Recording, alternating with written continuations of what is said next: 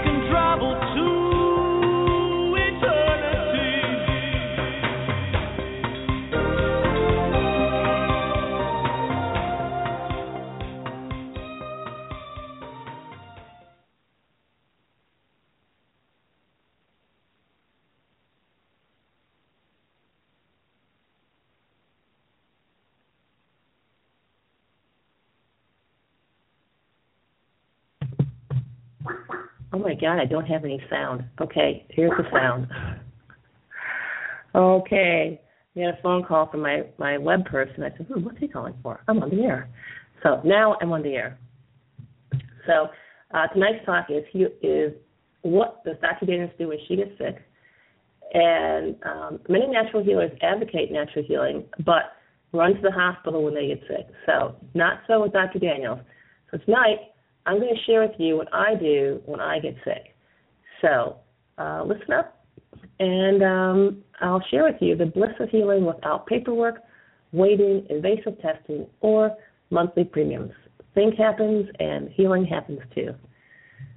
So I'm just going to go over some things that afflictions I've had and what I've done to take care of them. And the goal of this is really to inspire people to really jump right in and take responsibility for their health care and give themselves a little more credit for being able to heal themselves. And if you think of it as your body healing and you're just the executive assistant, you're just helping your body to heal because your body actually intends to heal, it plans to heal, and it can heal. So first thing is cough.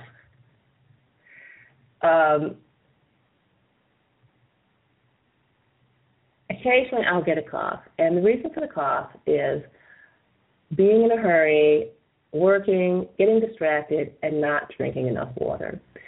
And generally when the cough starts, the first thing I do is ignore it.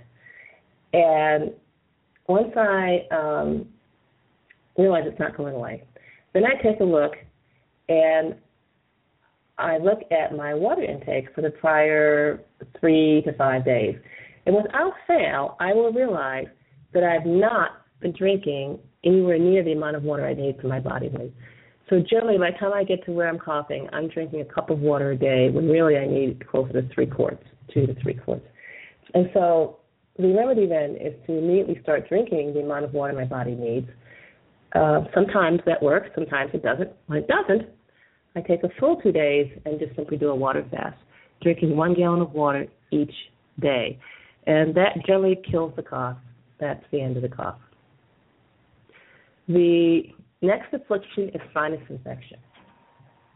I have sinus infections in my history. Ever since, I would say, from the age of about 13 to the age of 34, I've had sinus infections continuously. And I did not realize that there was anything really wrong with it until I started doing all this natural stuff, and I started fasting, and all of a sudden my throat clearing and constant nose blowing and sniffling cleared up. And then I realized it was the dairy, and I absolutely quit dairy, and the sinuses cleared up with no further problems. But now I do eat meat from time to time, and sometimes I'll get a little dairy in there by accident, and so the sinus will flare up. And what do I do for that? Well, I use the old Medipod, but not just any application, because using a plain old Medipod is with water or with salt water may not be strong enough, especially if you have a severe sinus issue.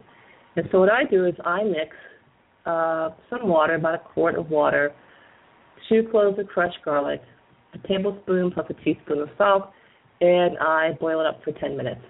You have to boil it for 10 minutes, or the garlic will be so harsh that it will burn your sinus passages. You don't want that. So you boil it for at least 10 minutes, longer if you want to. Then I strain it, and I add enough water to make half a gallon. Check the temperature, because I don't want to burn my sinuses. And when it's cool enough, usually around 100 degrees or so, I'll pour some in the neti pot and put 2 potfuls through each nostril. And boy, you can just see the slime just pour out of your nostril. A lot of times, of course, it's a big help. It clears out the sinuses. But sometimes you have a lot of thick, gunky stuff. It's all also in the back of your throat. It's on your vocal cords. Your voice is getting hoarse and thick. In that case, you take the same solution and actually gargle with it. And it clears out your vocal cords and clears your voice, so your voice comes back. Then there's headache. Now, I get a headache about once every 2 years. Not very often. So whenever I get a headache, immediately I stop everything. The slightest hint of a headache, I'm like, okay, stop everything. Something's going on. I'm being poisoned. I have to figure out where the poison is coming from.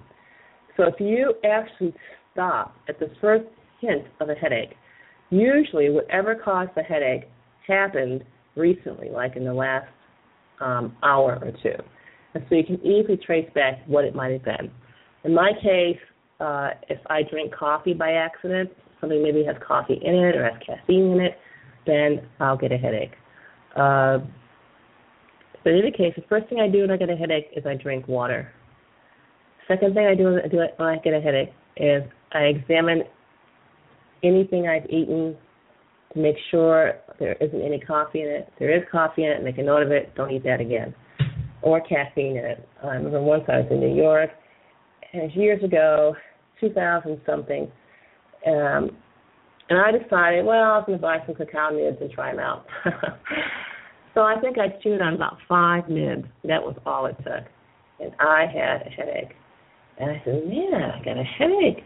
I said, well, it must be stress. Oh, I had all kinds of excuses. But then I realized it was the caffeine, and so I just remove that toxic exposure. But so if you have a headache, it's best to pay attention to the first little mild headache and remove yourself from whatever the toxic exposure is, whether it's fumes, whether it's food, whether it's perfume, whatever it is, immediately remove yourself. Then broken toes. I have to tell you, when I lived in the States, I lived way north at Syracuse, New York, where it was really cold. And so I always wore closed shoes, so never any foot injuries to speak of. Well, down here in the tropics, one wears sandals quite a bit. And so, of course, I've broken a few toes. And so what do I do for broken toes? First, tape one toe to the next toe.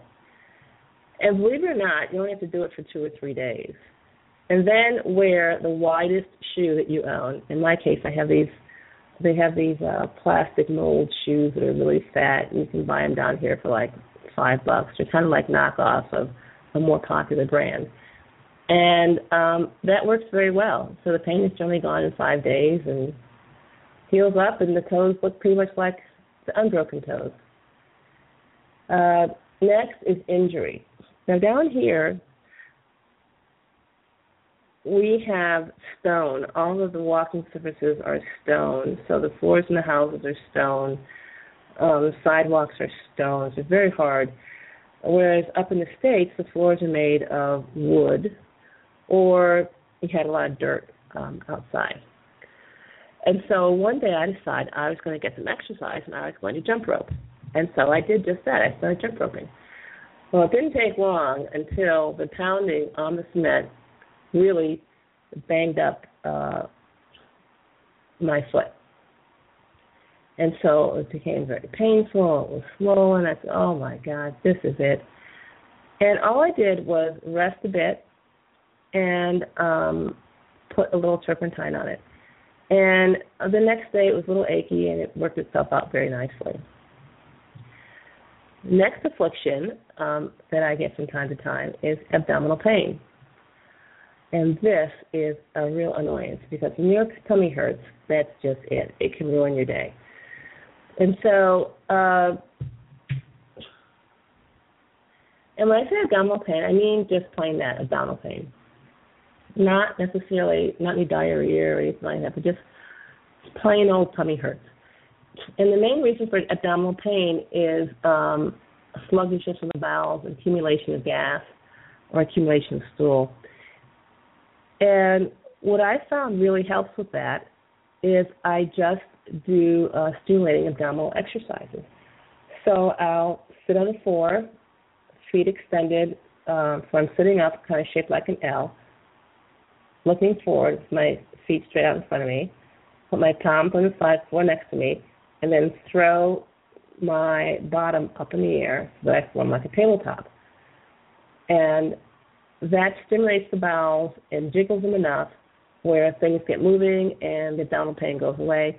Generally takes about 3 reps, and that's it. I jump up, and I'm ready to continue with whatever the activity is. So obviously to do this, usually you have to kind of run to the ladies' room and do a couple of exercises, and that does it. Now, that's my abdominal pain. But just to let you know his degrees of abdominal pain, my husband developed severe, awful abdominal pain. And, of course, it was my day to go out with the girls. The girls from the church had arranged a big bus trip, all day long, and I just got on my jeans and my T-shirt, and I was getting ready to go join the girls. And my husband says, oh, honey, I don't feel well. I said, oh, well, you'll be better soon. He says, no, I really don't feel well. And so I said, well, let me check. So I checked his belly, and sure enough, it was not well. It's severely painful. First time I checked, the pain was around his belly button. I could barely touch it without him crying in pain. And then I waited about 10 minutes, checked him again. This time the pain was in the right lower quadrant and severely, severely tender. And, of course, he had a fever. So this is classical appendicitis. And so we looked at each other. So the question, of course, was, should he go to the hospital? I said, well, honey, I wouldn't want you to take me to the hospital if I was sick. So I'm not going to take you to the hospital. It's like, well, aren't you going to help me? I said, yes, dear, I'll help you out with this. And so what I did was I went up on the shelf and got my little plastic bucket of Hail Mary herbs and mixed them together, made a tea for him, gave him 2 glasses of tea, one to drink now, one to drink while I was gone. And so I went away for the day, came back, and in my absence, he had gotten up. He had a rather generous bowel movement, and his appendicitis pain was gone, and his fever broke. Now, this was a real eye-opener because, I can't tell you how many times in medical school we've been taught appendicitis, rigid abdomen, decreased bowel sounds, periumbilical pain, moving to the right lower quadrant, accompanied by fever, with rebound tenderness. He had absolutely everything. Of course, the answer is hurry, go to the emergency room and have that surgery. Just an update on the latest standard of care is they are now finding that acute appendicitis does not always require surgery. In fact, it usually does not require surgery. So all those appendices that were removed over the years apparently didn't really need to be done.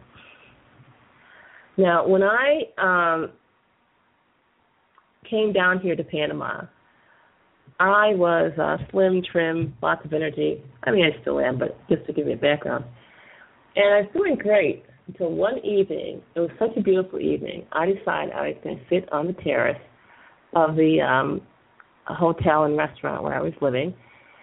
And while I was there, just enjoying the beautiful breeze, a couple hundred mosquitoes bit me in the leg. I don't know why. They seemed to prefer the right leg over the left, but they did. And I didn't realize I was getting so many bites. I was getting bitten, but I was just so distracted by the beautiful scenery that I decided that why be a wimp and why complain over a few mosquito bites. So I got up and went to my hotel room, and I realized that my right ankle was really hot and swollen and had just hundreds of bug bites that had actually coalesced together into one hot lump all around the circumference of my ankle and partway up my leg. I said, well, let's not panic. They're only mosquitoes. And so in the tropics, they don't have tubs. They have showers. And so it's difficult I just wanted to submerge that body part, and so it wasn't going to be so hot. But what finally happened was the heat dissipated, but the rash spread, and the leg became swollen, pretty much the knee down, and the skin broke open and started oozing all kinds of funny-colored stuff. And so here I was in a foreign country. I think I'd only been here maybe 3 weeks when this happened. And so I said to myself, oh, my God, I've got it. This is it. It's the tropical, incurable, deadly, whatever. And it's hopeless. It's incurable. So I'm going to look for a natural remedy. And I went to the curanderos and naturistas. Those are the terms for natural healers here in Panama. And they had, herbs for me to boil and take and salves for me to put on. And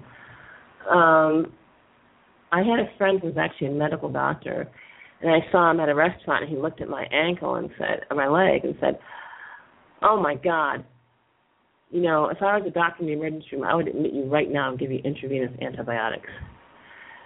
I said, well, we're not going to do that. We're going to figure this out. And I would say at $50 to $100 at a time, I easily spent over $1,000 on this affliction. And it was really awful. And I had to go back to the United States for my daughter's graduation. So I had this swollen leg dripping indescribable stuff, and I had it wrapped up. And I said, well, okay, I'm just going to get through the graduation, which I did. And so back in the States, I decided to try some A&D ointment. And I did, and it actually helped quite a bit. Didn't make it go away, but it helped. And it still plagued me, and I decided at night maybe I should elevate it. So I hooked up this stirrup thing, attached it to the wall, and slept with my leg elevated. That didn't help. I wrapped it in seaweed. That didn't help. And I went to the ayahuasca shaman 6 times. It made it 50% better, but it was still there.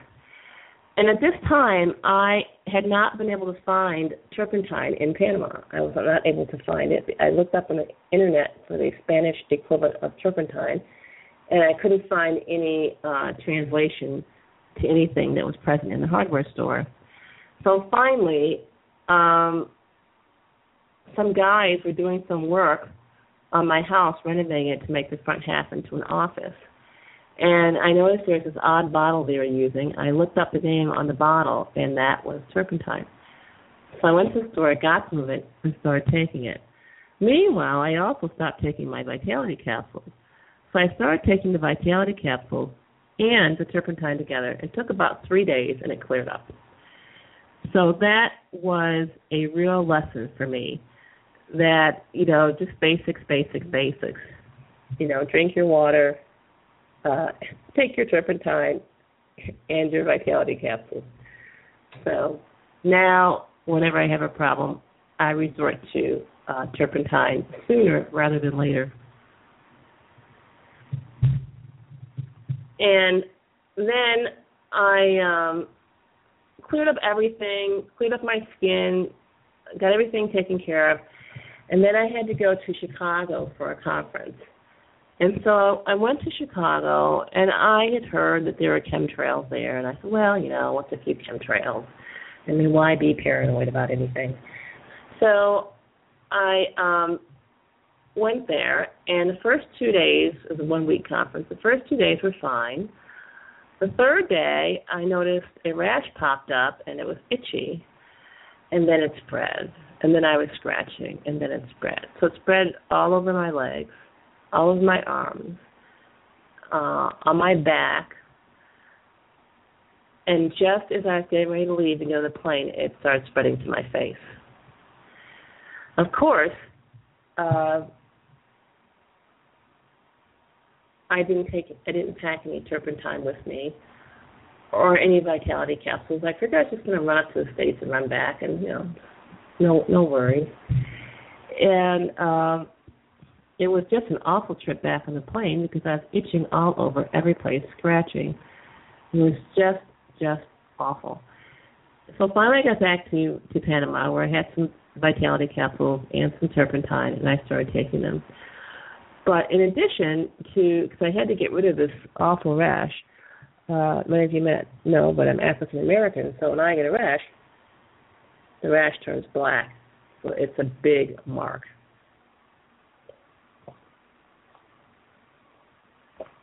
So I had to erase these marks and get my skin back to its regular brown color.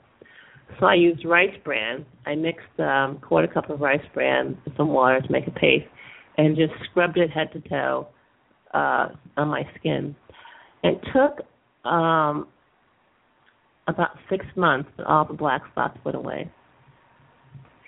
And now I have brown skin again. So those are a few of the afflictions that I have had and how I've treated them.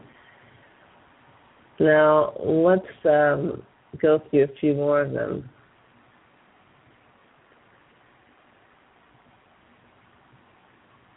Cellulitis. Every now and then you get a boil or an infection or something like that. Washing with soap and water is certainly harmless, so that's always a good try.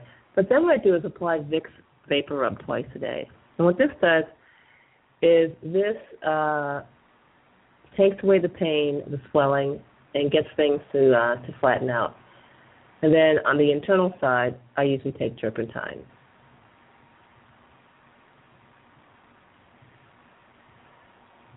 Now, I once got so sick that I actually had pneumonia. I think the year was 2000. Actually, it was 2000. It was 2000.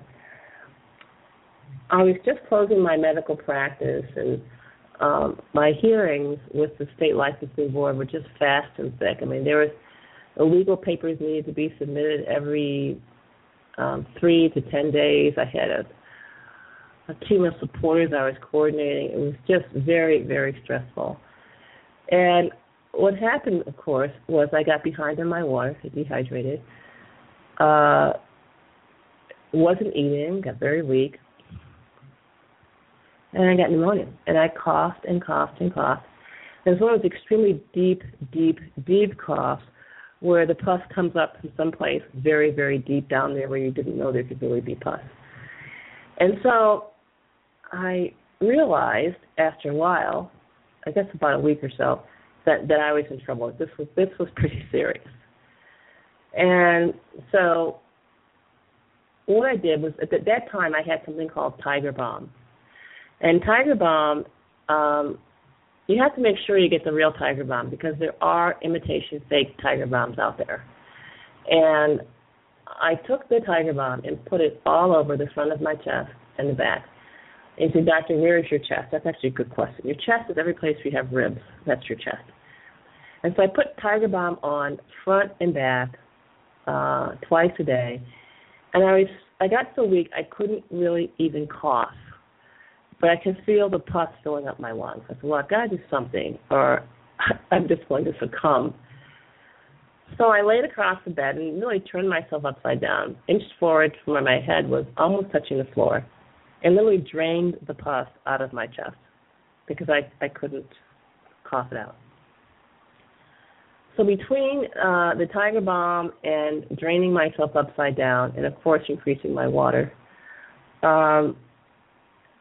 my pneumonia cleared. And that's what I do for pneumonia. Now, what I tell other people do for pneumonia is a little bit different. But that's what I did for my pneumonia. And, I also got Rescue Remedy. Rescue Remedy is a homeopathic mixture or amalgam of things. It's an itty-bitty yellow bottle. And you just take a few drops, anywhere from 3 to 7 drops, put them in water, or just put them under your tongue. Or actually put them on your tongue 2 or 3 times a day, and it's supposed to rescue you. I'm here to tell you, it actually did rescue me. Rescue Remedy. And it's actually pretty reasonable. Now, I have a few more things to cover, but before I do it, I just forgot a disclaimer here. This information is information acquired by me, as Dr. Daniels, through clinical observation, personal experience, and very little from medical school, so it shouldn't be construed as medical advice. And so you're advised to consult with your healthcare provider in regards to any medical decisions that may relate to your health.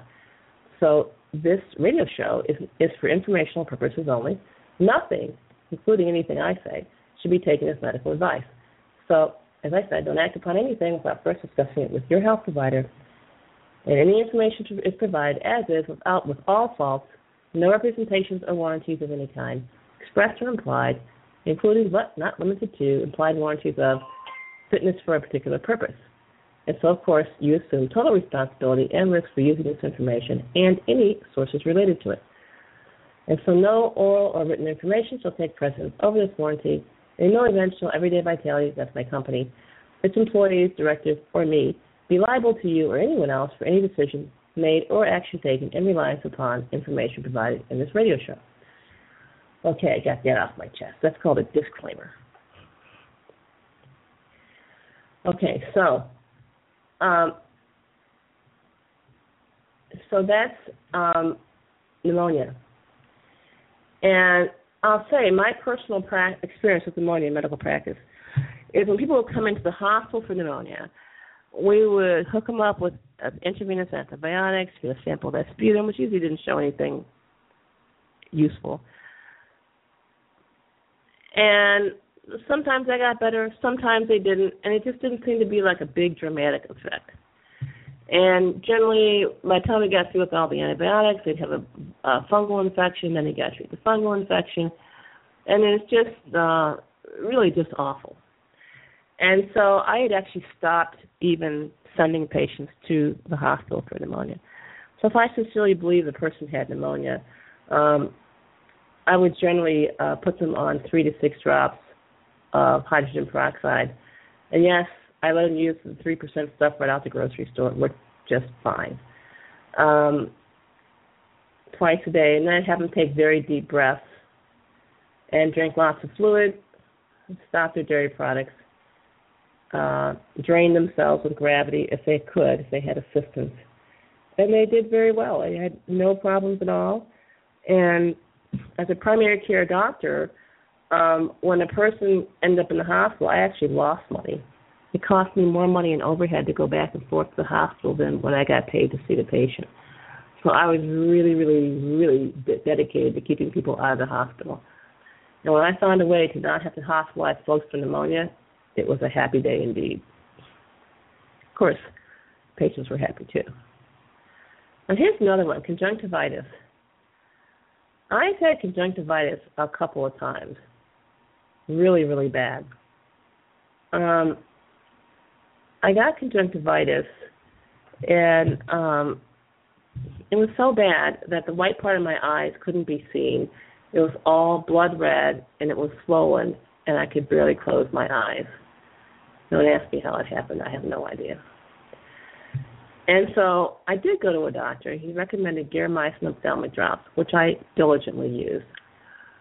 And they helped, but as soon as I was out of the drops, everything came back. I said, well, that's the end of that.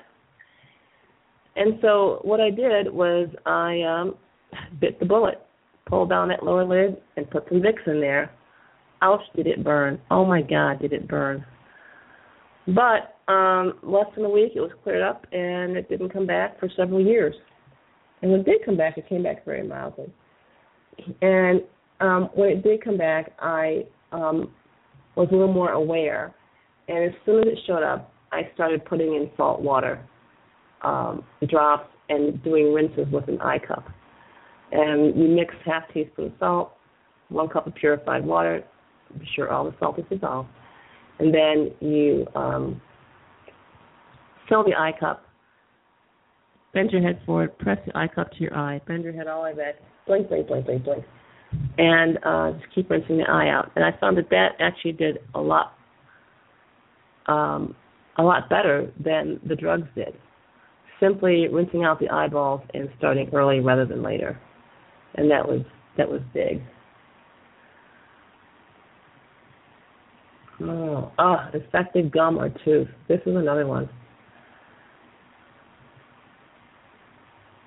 So I was totally stressed back in the late 90s, early 2000s.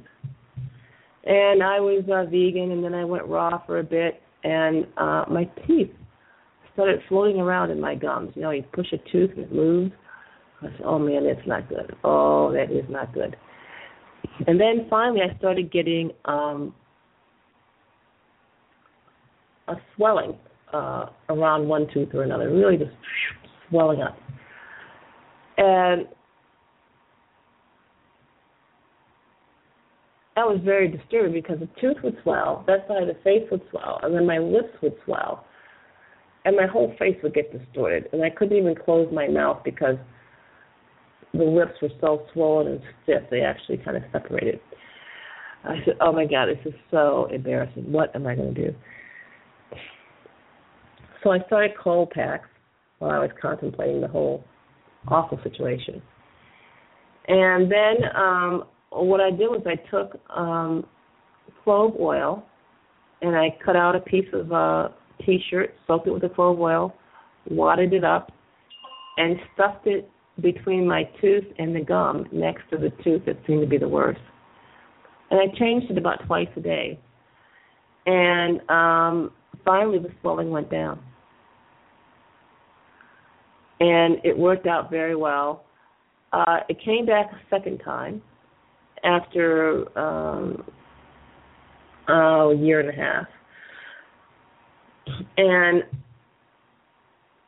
I said to myself, something's got to be done.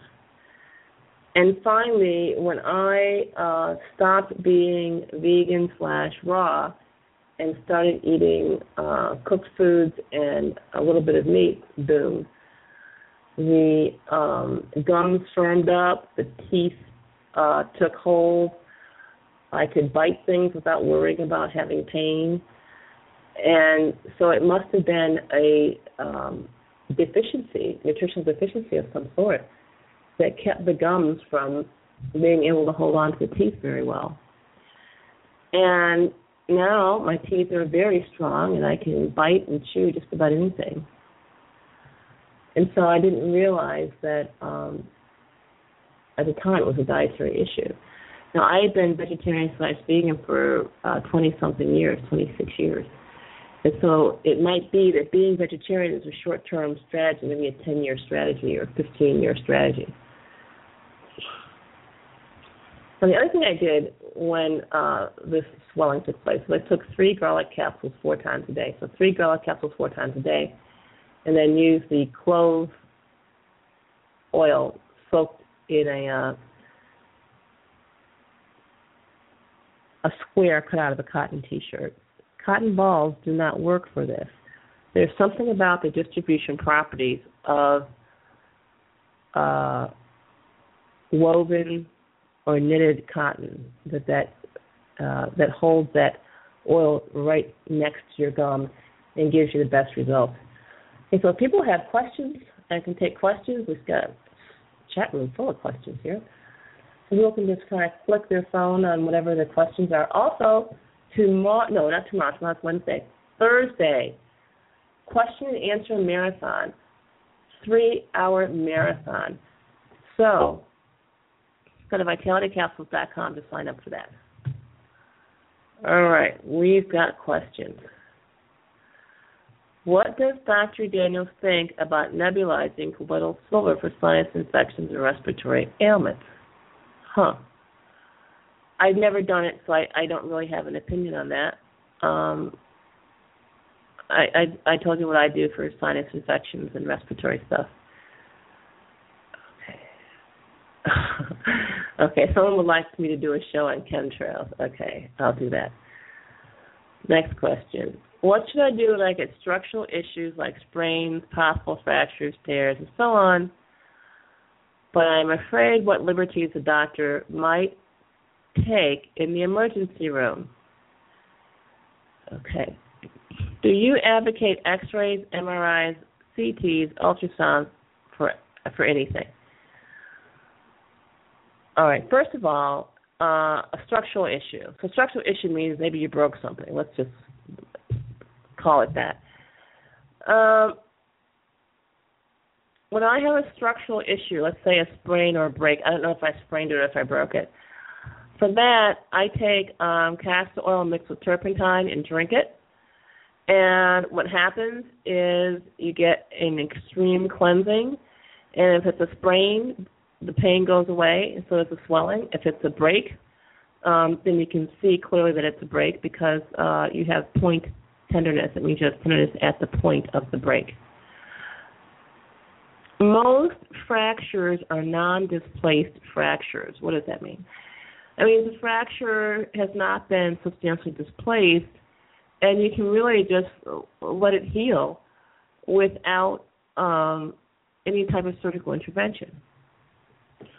So if that's the case, you don't need an X-ray, MRI, CT, ultrasound, or anything, because these X-ray tests only serve as a guide to the surgeon's scalpel. So if surgery is not in your list of things to do, then there's no need for any of these X-ray studies.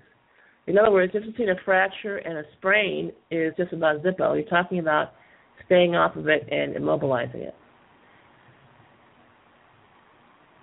So let's see, we have a question here. Let me see if I can.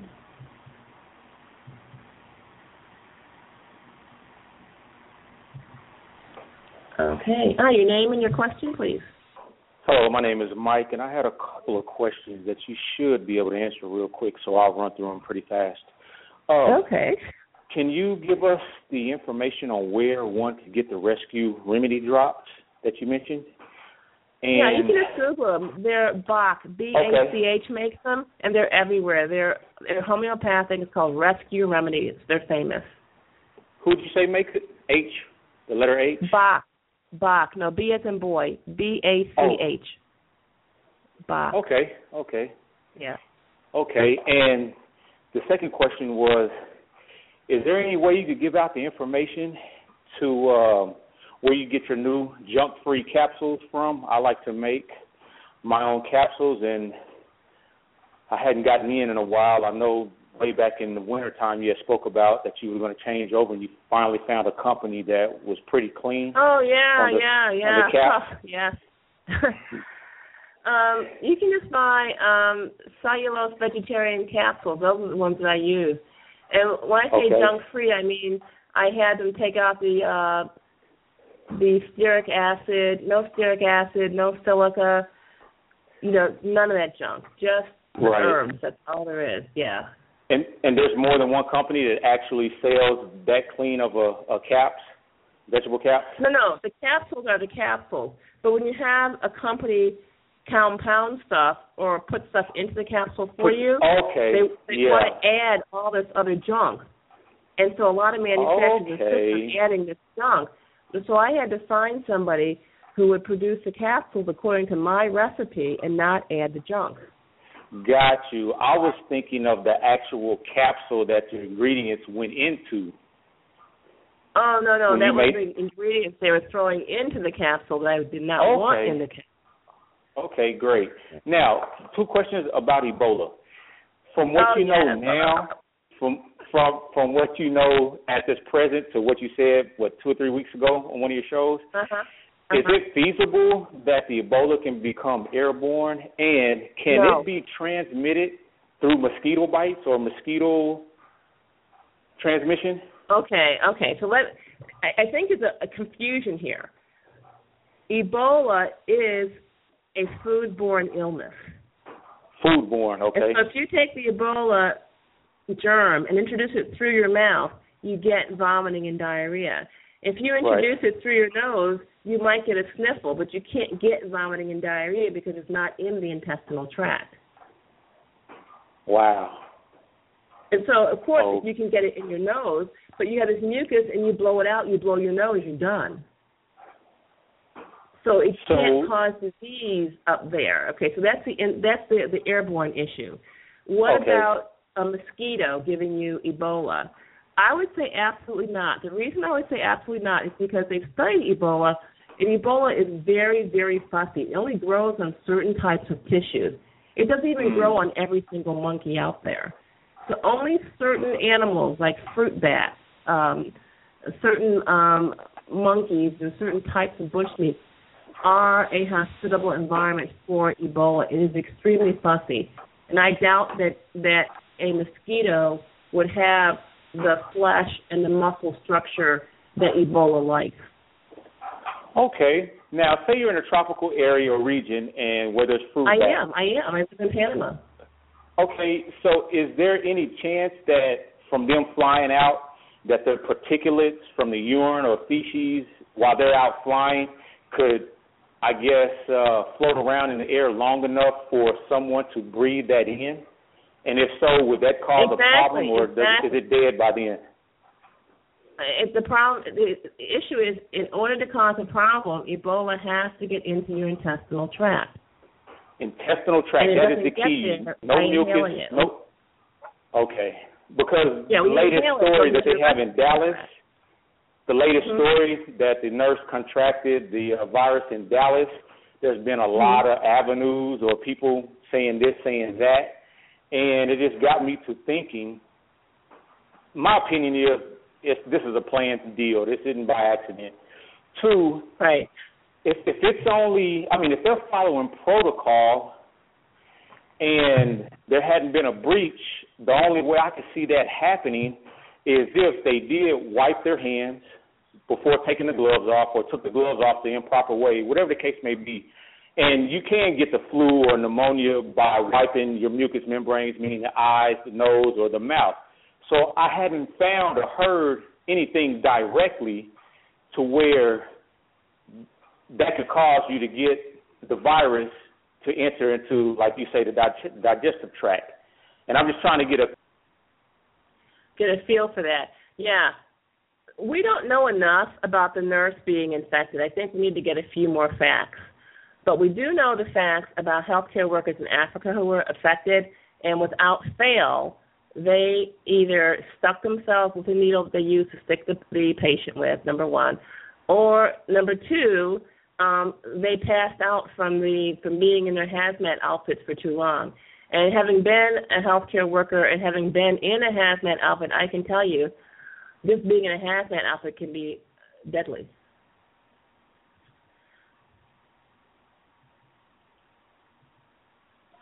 Hi, you're on the air. Your name and your question, please. Anna. Anna? Yes. And your question? My question has to do with the turpentine. Mm-hmm. I've been trying to do the turpentine therapy, and I tried a half a teaspoon night before last on the sugar cubes, and oh my God, it went straight to my brain. Lit my world up. Is this normal? It sounds like you need to go back and review steps 1 through 4 and work a little harder on them. Okay, I'm eating right now vegan. I went on vegan. I've got my bowels moving 3 times a day. No grains, no sugar.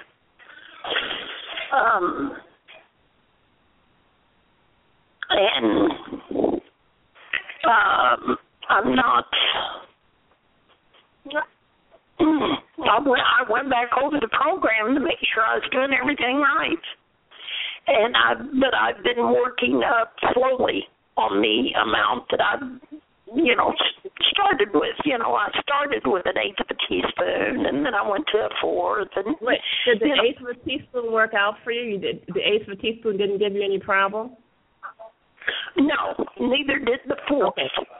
You need to go back to the highest dose that gave you no symptoms. That your body's just not ready for the higher dose that you gave it. You can't do anything more.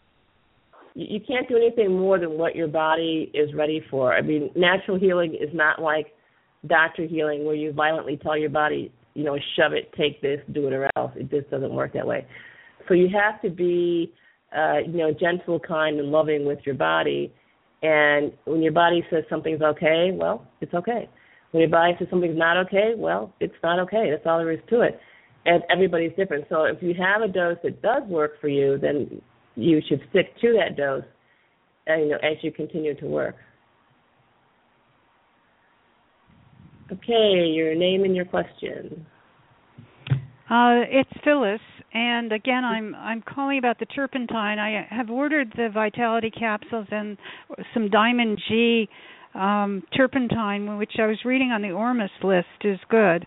And I had also read from Walter Lass that he mixes the turpentine with olive oil, and I was just wondering what your feelings are about that. Oh, okay. Walter Lass is in... yeah, I'm familiar. My feelings about mixing it with olive oil are that gives you a less powerful solution, but maybe some people don't need as powerful a solution. Okay, we have another question. Hi, your name and your question, please. Oh, hi. My name is Carolyn Moore, and I'm just becoming familiar with the turpentine, using it as a way to heal, to get rid of the parasites in the candida. Now, going through the steps, how long does it take, or do we have to monitor ourselves to, I know you have to start drinking water, and you have to be on a whole foods diet. How long do you have to practice that before you can start using the turpentine? A week or a month? It varies.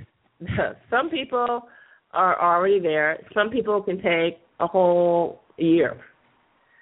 So everybody's different. And the best way to do it is to get going, do all 4 steps concurrently. You don't drink water for a while, then stop, and then eat whole foods for a while, then stop and have bowel movements for a while. It's all concurrent. So you do that concurrently, and once you're feeling pretty good, I would say at least 50% better than when you started, then that will be a good time to try test dose. And if the test dose works, you can work your way up to a full dose. Okay. All righty. And is it the same? Because I would like to try it for my toddler. I know he has problems sleeping. I think he has some parasite issues as well. And I remember listening to one of your shows for I guess 30 pounds, it would be 3/4 of a teaspoon and 1 tablespoon of sugar. Yeah, with kids, I don't know what the weight is, but with kids it depends. It depends on the weight. I would say you should do it yourself and get a feel for it.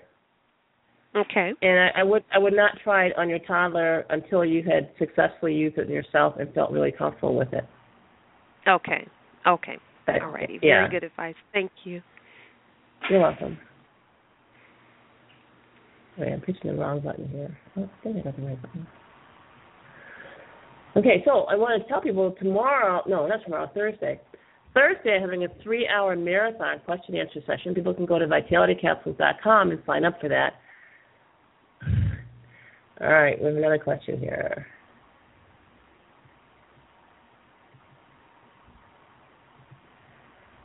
Hi, you're on the air. Your name and your question, please. Hello. I'm calling concerning the turpentine use. I'm breastfeeding. Is it safe for me to still use turpentine? No, I wouldn't. Okay. Yeah, I wouldn't use it in breastfeeding because the thing is when you're using turpentine and you're breastfeeding, the turpentine is causing the parasites to leave, and the parasites are leaving and going into your breast milk. And okay, so you're giving should I just pump baby. and dump? Huh? If I decide to do that, can I pump and dump? Well, the turpentine hangs around for a while. Okay. So, yeah, what I would do is just wait till you're through breastfeeding, or, of course, the other thing you do is to give turpentine to the kid, too. But I don't know how old your child is. So he's 8 months. Those are the two choices there. But I think the best thing to do would be maybe to wait until you're through breastfeeding. Okay. Thank you so much. Okay, you're welcome. Bye-bye. Okay, we have time for one more question. Let me see if I can hit this right.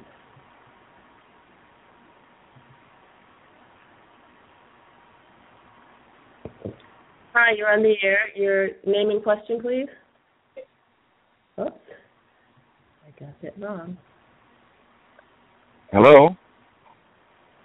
Hi. Hi, this is Robert James calling, Jennifer. Yes, how are you?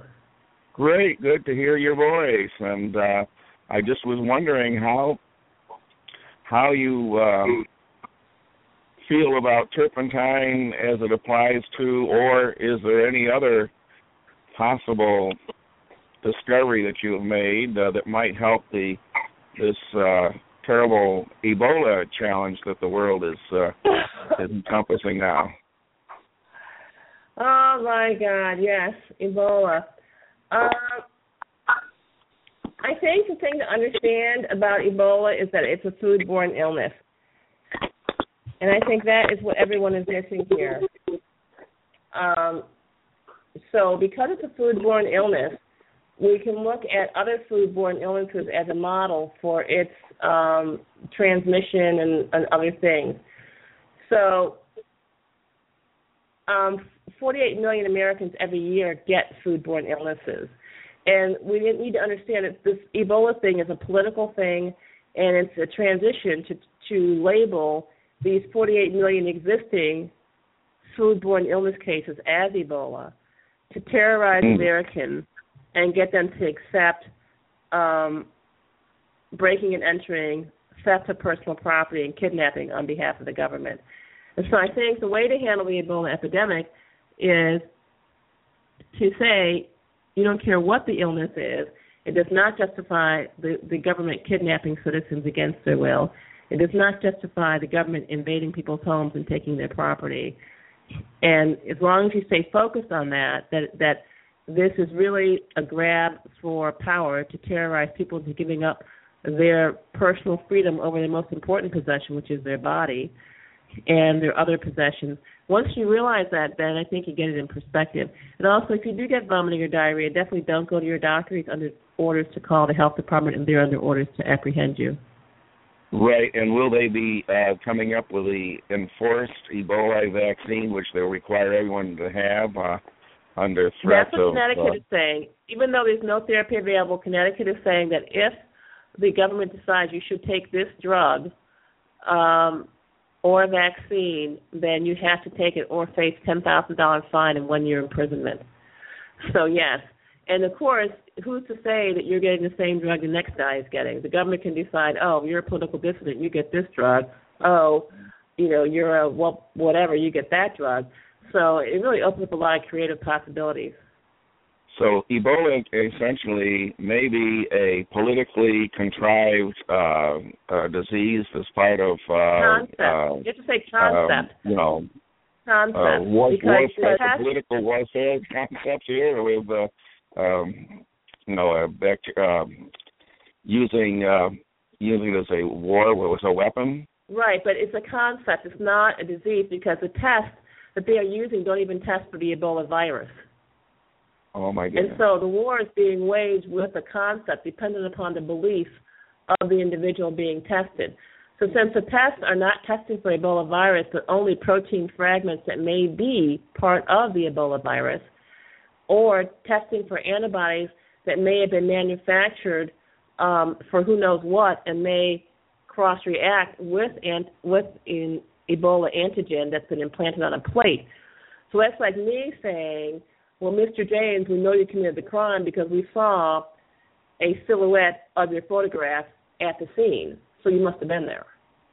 And so really the tests that they're doing, even if positive, show no evidence that Ebola was ever present, was present at the time the person is sick, number one, or two, caused the illness. So since the evidence they're using does not indicate infection with Ebola, then what the weapon is, it's a conceptual weapon.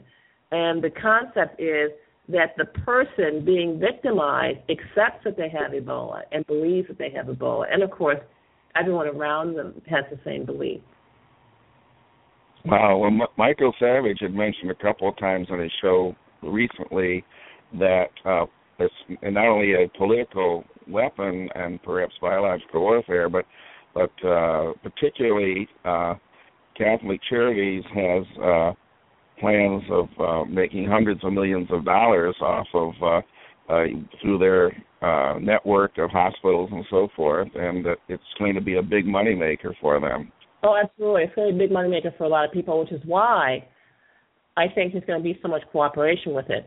The government has planned this to spread the money around so that quite a few people do profit from it.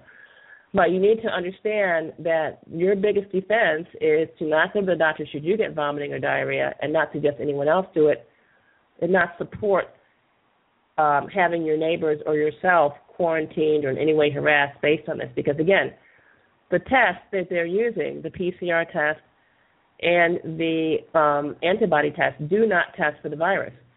So there is no evidence that the virus is present in any of these individuals.